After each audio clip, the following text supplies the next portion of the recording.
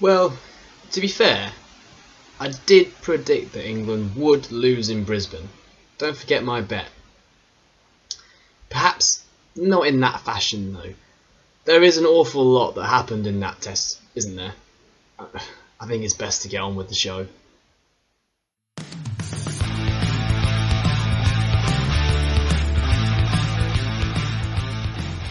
Hello, it's me, Peter, and today I'm talking to you about cricket. I'm feeling in the festive spirit, or starting to feel in the festive spirit. Got my Christmas jumper on, though you can't really see it. But really today, I don't want to worry about that. Specifically, I am going to be reviewing the first test between England and Australia in Brisbane, and looking forward to the day-nighter in Adelaide that is due to start early Thursday morning UK time. The best place to start for all this, of course, is with the teams for that first test. Australia's was fairly predictable. Maybe Travis Head was the only one that was truly looking over his shoulder at an Usman Khawaja-esque figure. But as we'll see, he can clearly start to look firmly face forward now. England's team, meanwhile, was a little odd. With hindsight, it's obviously easier to say that. Pat Cummins was interviewed late in the day, and even he agreed that not playing Stuart Broad was a bit odd. Well, he said a surprise, but same diff, right? I personally would have had Jimmy in that squad for the first test, just because he is England's greatest ever test bowler. But the coaches, Chris Silverwood, didn't see it that way. Fine, whatever. However, to see the conditions overhead, the pitch on the ground on that first day, that first morning, and then to still not pick Stuart Broad, that's definitely odd. Definitely odd. And that went into the toss too. I remember in the early hours of that morning, stayed up until about 2 o'clock that night, I remember a commentator on day one suggesting that statistics had got the better of England.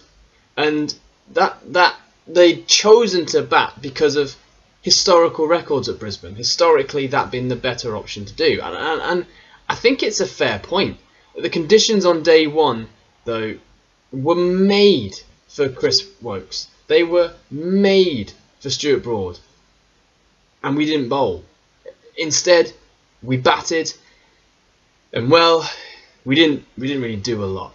Never has there been a cricket team more summed up than by Rory Burns' first ball duck. There we were, all excited, all nervous, all anticipant of an exciting day's cricket, and oh, Rory Burns is already out first ball of the day. Good, excellent news. Then Milan followed. Route 2, within 20 minutes, we were 3 wickets down. Most of the UK followers were contemplating bed. I know, I thought the same as well. And despite resistance from Hamid, from Pope, Butler, Woakes, England were bundled out for just 147 on the first day. And remember, Root elected to bat. And the only thing that saved England's blushes on that first day was the fact that the heavens decided to open and the day was called off there. But congrats to Pat Cummins for a fifer on captaining a Test captain debut. I think that's the right way of saying it. And he was captaining excellently because they exposed the weakness in the English line, and Australia, supposedly undercooked, made England look positively rare. I hated writing that in the script, and I still hate it now, but I've stuck by it. Anyway, day one, advantage Australia. And the advantage stayed with Australia going into day 2 as well. Although England bowled, or started the day bowling pretty well, to be fair. Robinson held a good line, the correct line for Australia, and Wood was bowling with some real pace, 150 clicks, which was clearly troubling the likes of Dave Warner. And the issue was that after Harris was removed early for just 3, Marnus Labuschagne partnered Dave Warner. And they are both really good at cricket, really good at batting. Labuschagne was particularly disciplined, ready to leave alone anything outside his off stump, and it was this discipline that allowed him to then press the attack later in the day. And you know all what I mean by leaving things outside that off stump, that weird little flick that he does, and then no run! we're going to be hearing a lot of that over these Ashes, I feel. He was particularly aggressive, Dave Warner as well, particularly aggressive against the hapless Jack Leach that I have to say, even though I love him, I think he's a great cricketer, he looked lost in this test match. Warner though, go back to Dave Warner, Warner was bowled off for no ball and he was dropped. So I think he was a tad lucky in making his 94. However, nonetheless, he still scored 94, which is infinitely more than a lot of what our batsmen scored in the first innings. Although, when Marnus, Steve Smith, Dave Warner, Cameron Green all fell between the 47th and the 55th over, there was a sudden glimmer of hope for England. Step forward, the earlier mentioned Travis Head. His 100 came off nearly a runner ball, and the celebration that followed it showed that what it meant to him. It meant the world to him to get an Ashes 100 for Australia on home soil. Now, I'd stayed awake for most of the days to watch some of the cricket. On the third day, I did not. The lack of sleep was starting to get to me, and my poor little eyes could just no longer take it anymore. This was the day that England finally fought back, and in my strange superstitious ways, I thought that my not watching of the events had helped. So, for day 3, you're welcome. Anyway, after Travis Head had smashed his way to 152 off 148 balls and was the last man out, Australia has set a first innings total of 425, a massive 278 runs ahead, and leaving England needing inspiration from the heroics of Cook and Trott in the Ashes series of 2010. Burns and Hamid stayed together for just 8 overs before Rory edged behind, and Hamid did the same 12 overs later. The fight back for day 3 mainly came from Dawid Malan and Joe Root, who batted together superbly to make an overall partnership of 162. Traditionally, day 3 is a good day to bat in Brisbane, and these two proved why.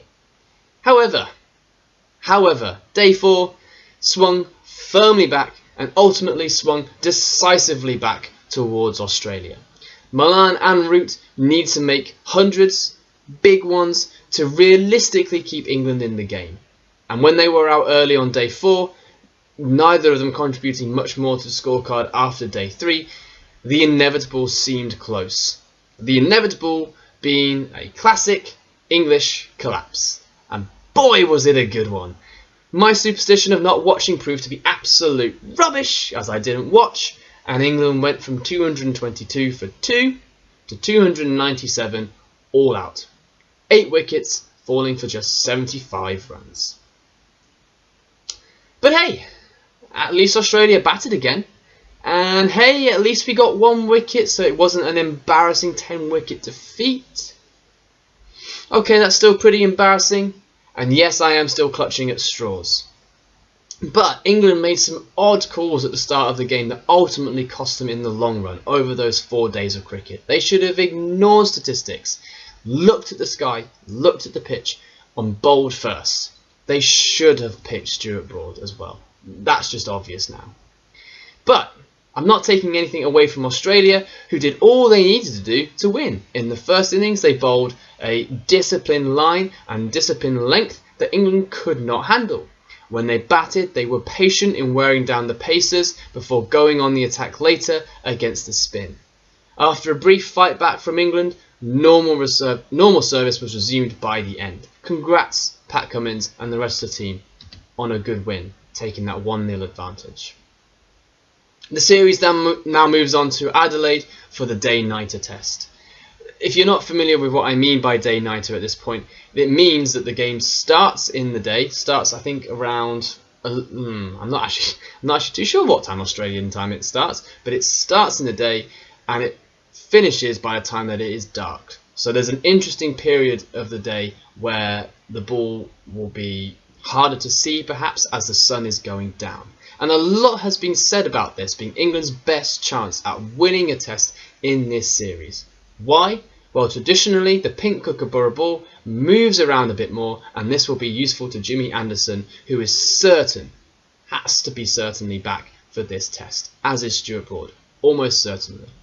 Chris Woakes, Jimmy Anderson were excellent when England last played in Adelaide in a day-nighter in 2017. In the second innings of that game, the pair took 9 wickets between them and were virtually unplayable.